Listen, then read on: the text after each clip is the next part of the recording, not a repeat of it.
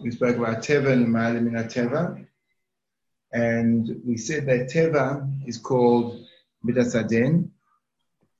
Teva is called Midas Hadin, and the Ma'ale Min HaTeva is called Midas HaRachamim. I want you.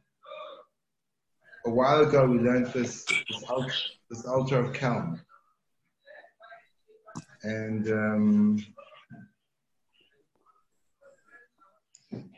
in the altar of Kelm, we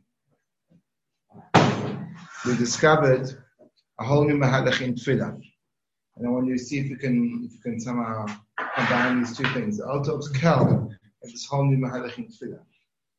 The altar of Kelm said the following thing. He asked the Kasha.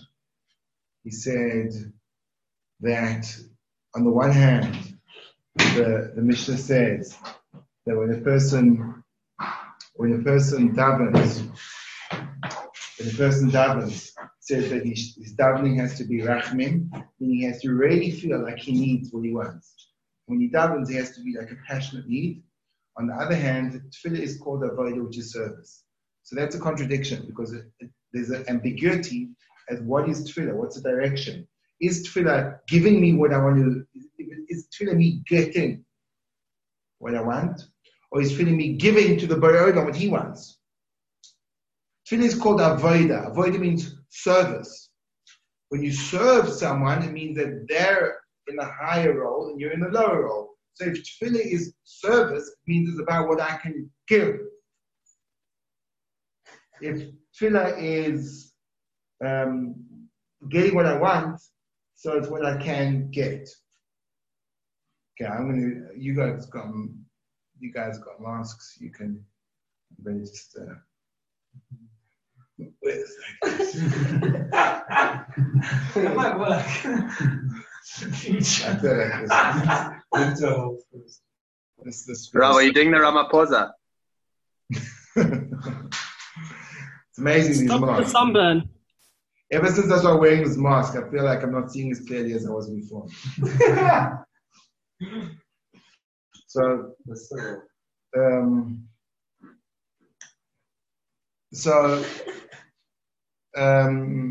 Okay. So he says, like, on the one hand, what is tefillah?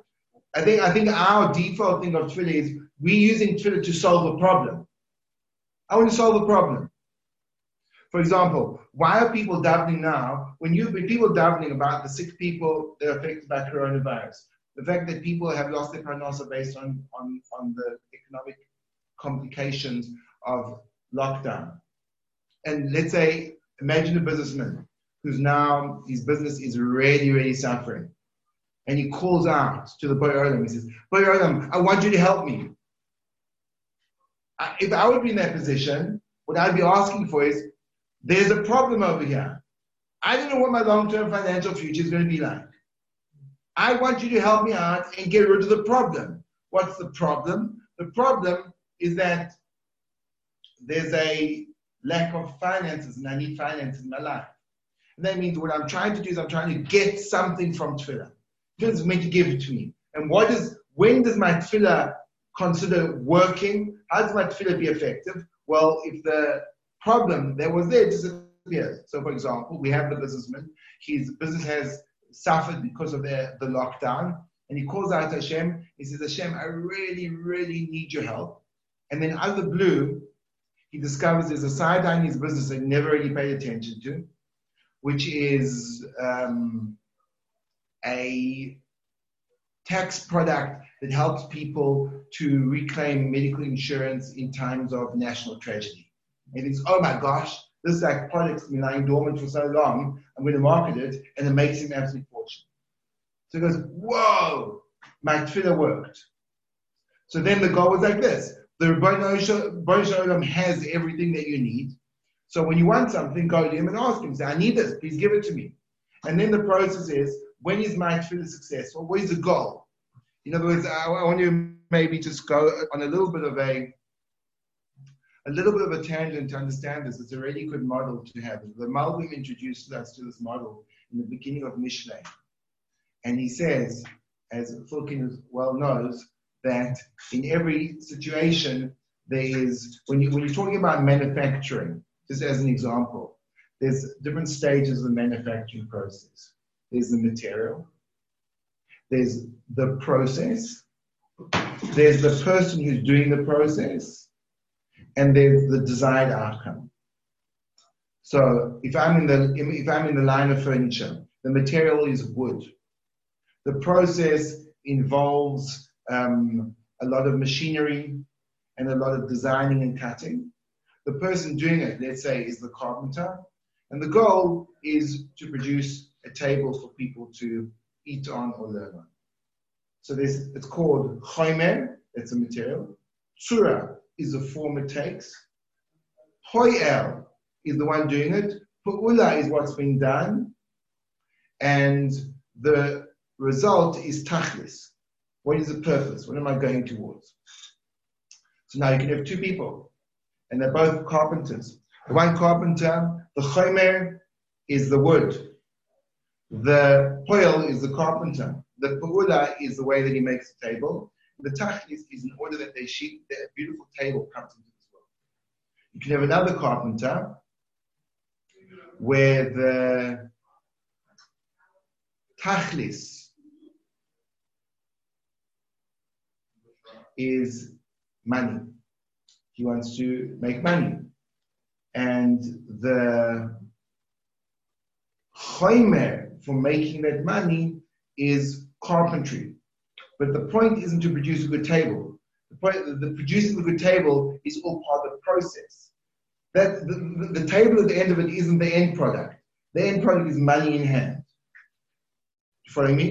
In other words, the pu'ula, the action itself, is directly related to the result. The other one, the action itself, is incidental to the result. When a person is making tables to make money, he could make chips to make money. He could sell used cars to make money. He doesn't have to make tables to make money.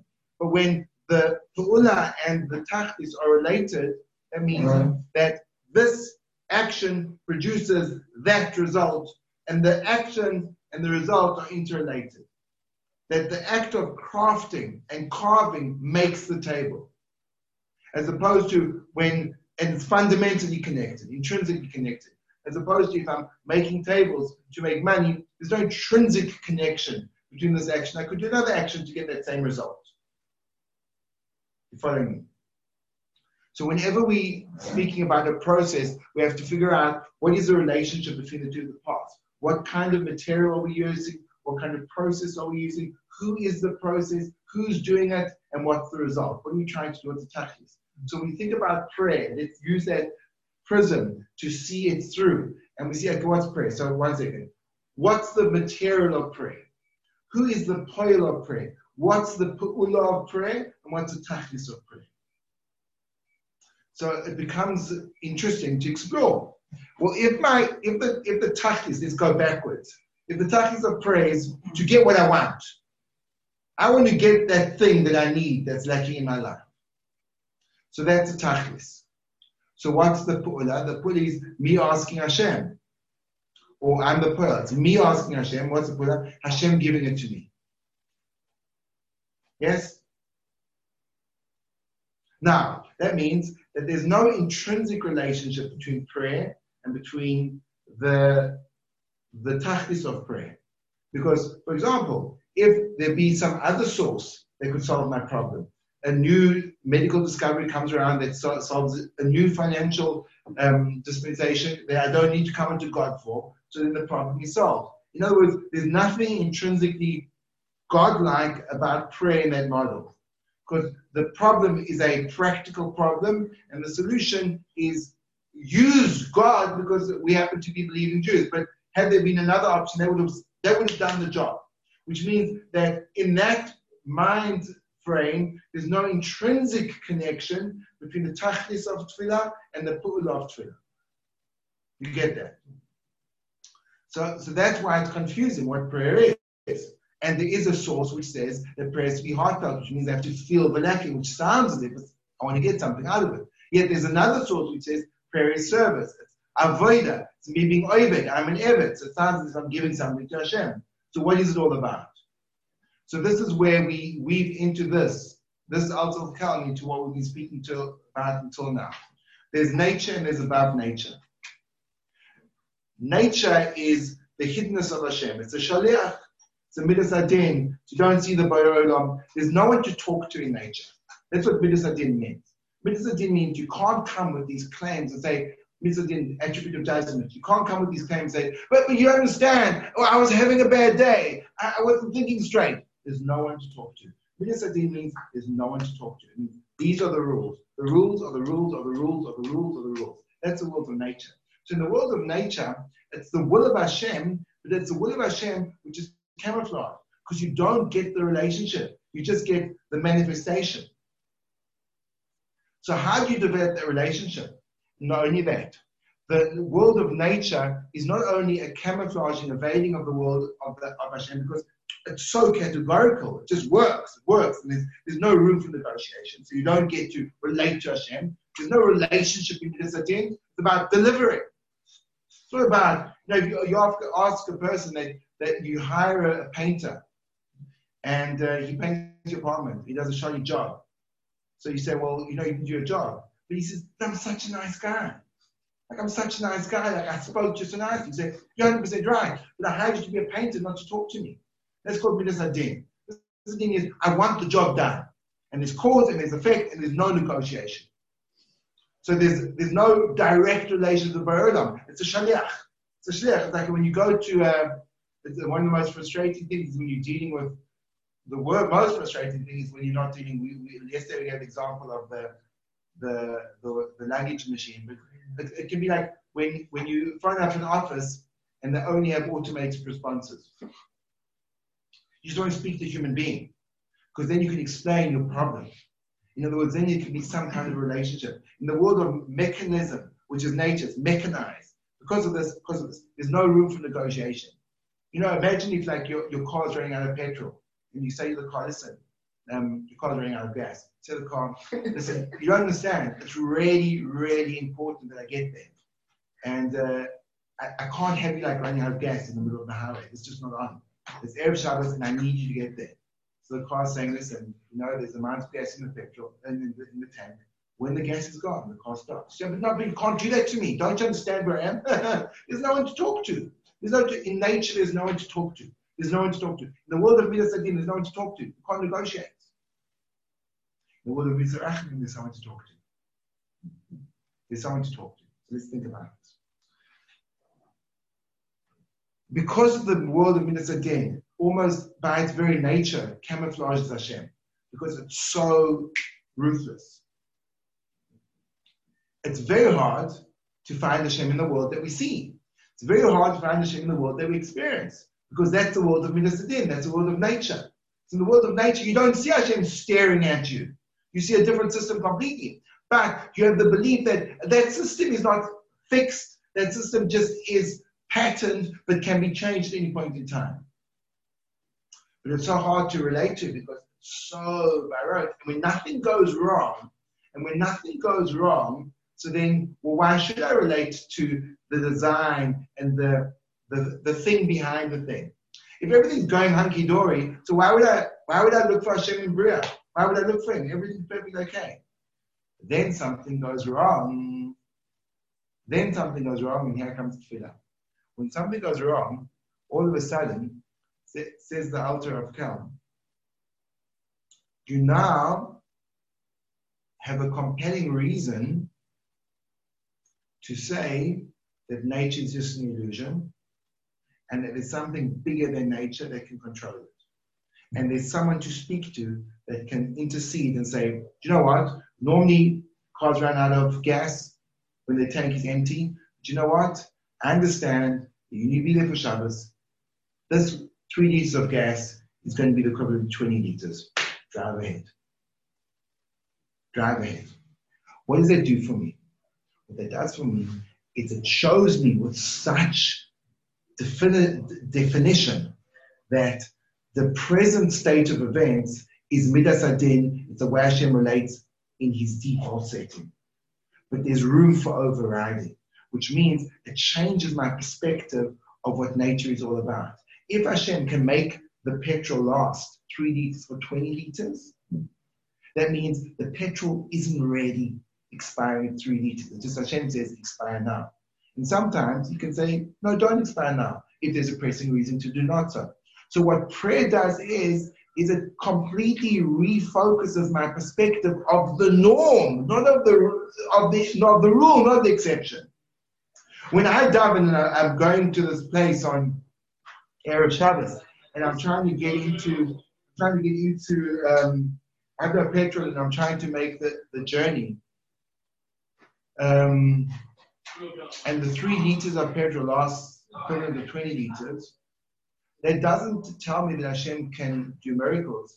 It tells me that there is no such thing as nature. And that the only reason that the 3 liters expires is because Hashem said, that's the way I want the world to work.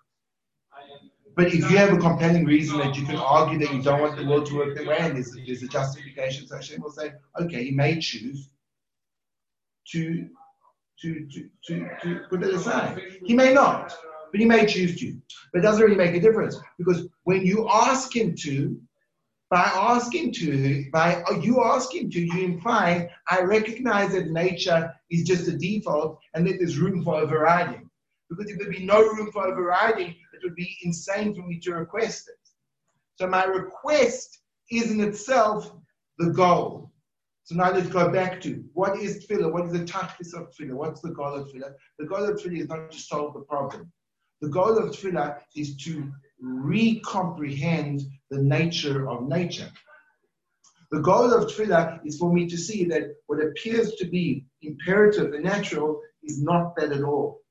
The goal of tefillah is to say, there's God behind the scenes. So what's the goal of tefillah? The goal of tefillah is to train me in re-understanding the nature of cause of effect in the world that is not imperative. And that moves me from the place where nature controls me to the place where Hashem controls me. And that gives me the permission to pray. That gives me the permission to pray. Without that, I have no permission to pray. In a world of absolute nature, it's insane to pray. It would be like me going to my car and saying to my car, you can't run out of petrol. It would be me going to the luggage machine when my bag is overweight and saying, but I know it's 22 kilos, I know the allowance is 20 kilos, but please, scales, have some rachmanis on me. That's useless. You never do that. You've been saying you do that. If you go to a luggage machine and your bag's overweight, don't start negotiating with the machine because you have a recognition that there's no one to talk to. So when something happens to you and you say, I don't want this to happen to me, and that's breaking the rules of nature, you're saying, I realize there is no nature.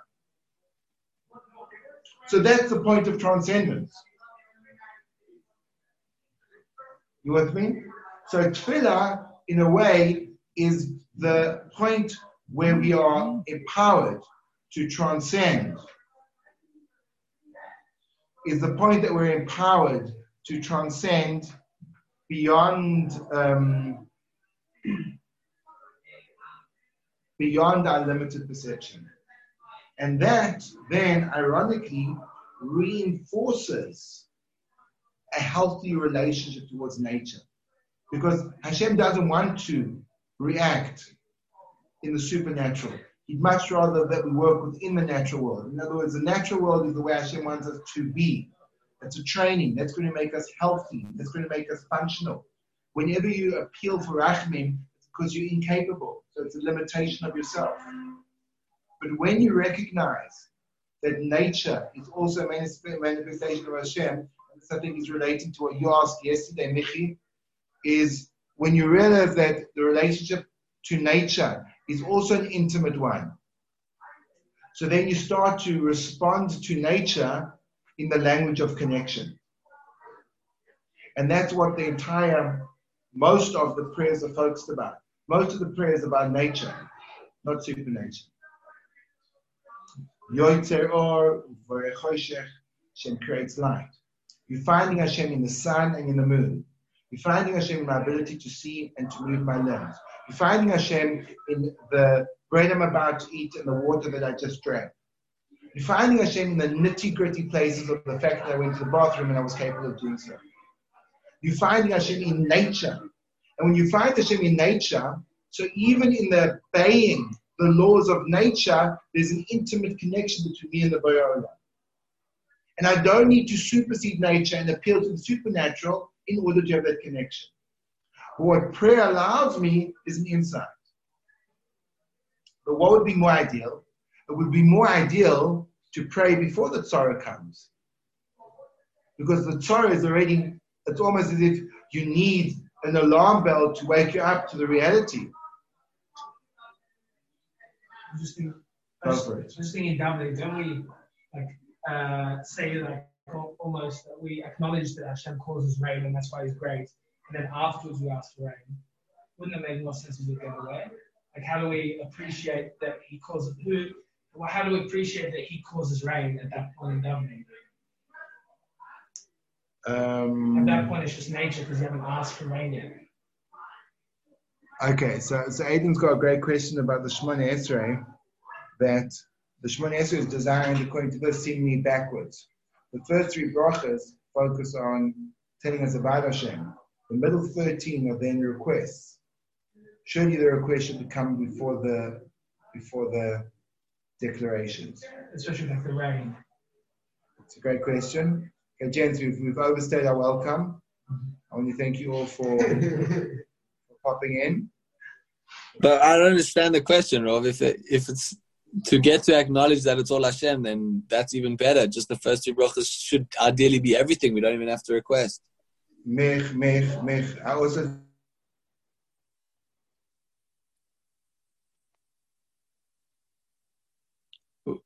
Can you guys hear him? No, he's gone. Thank you all for joining, and look forward to seeing same time, same place tomorrow. Good. Thank you.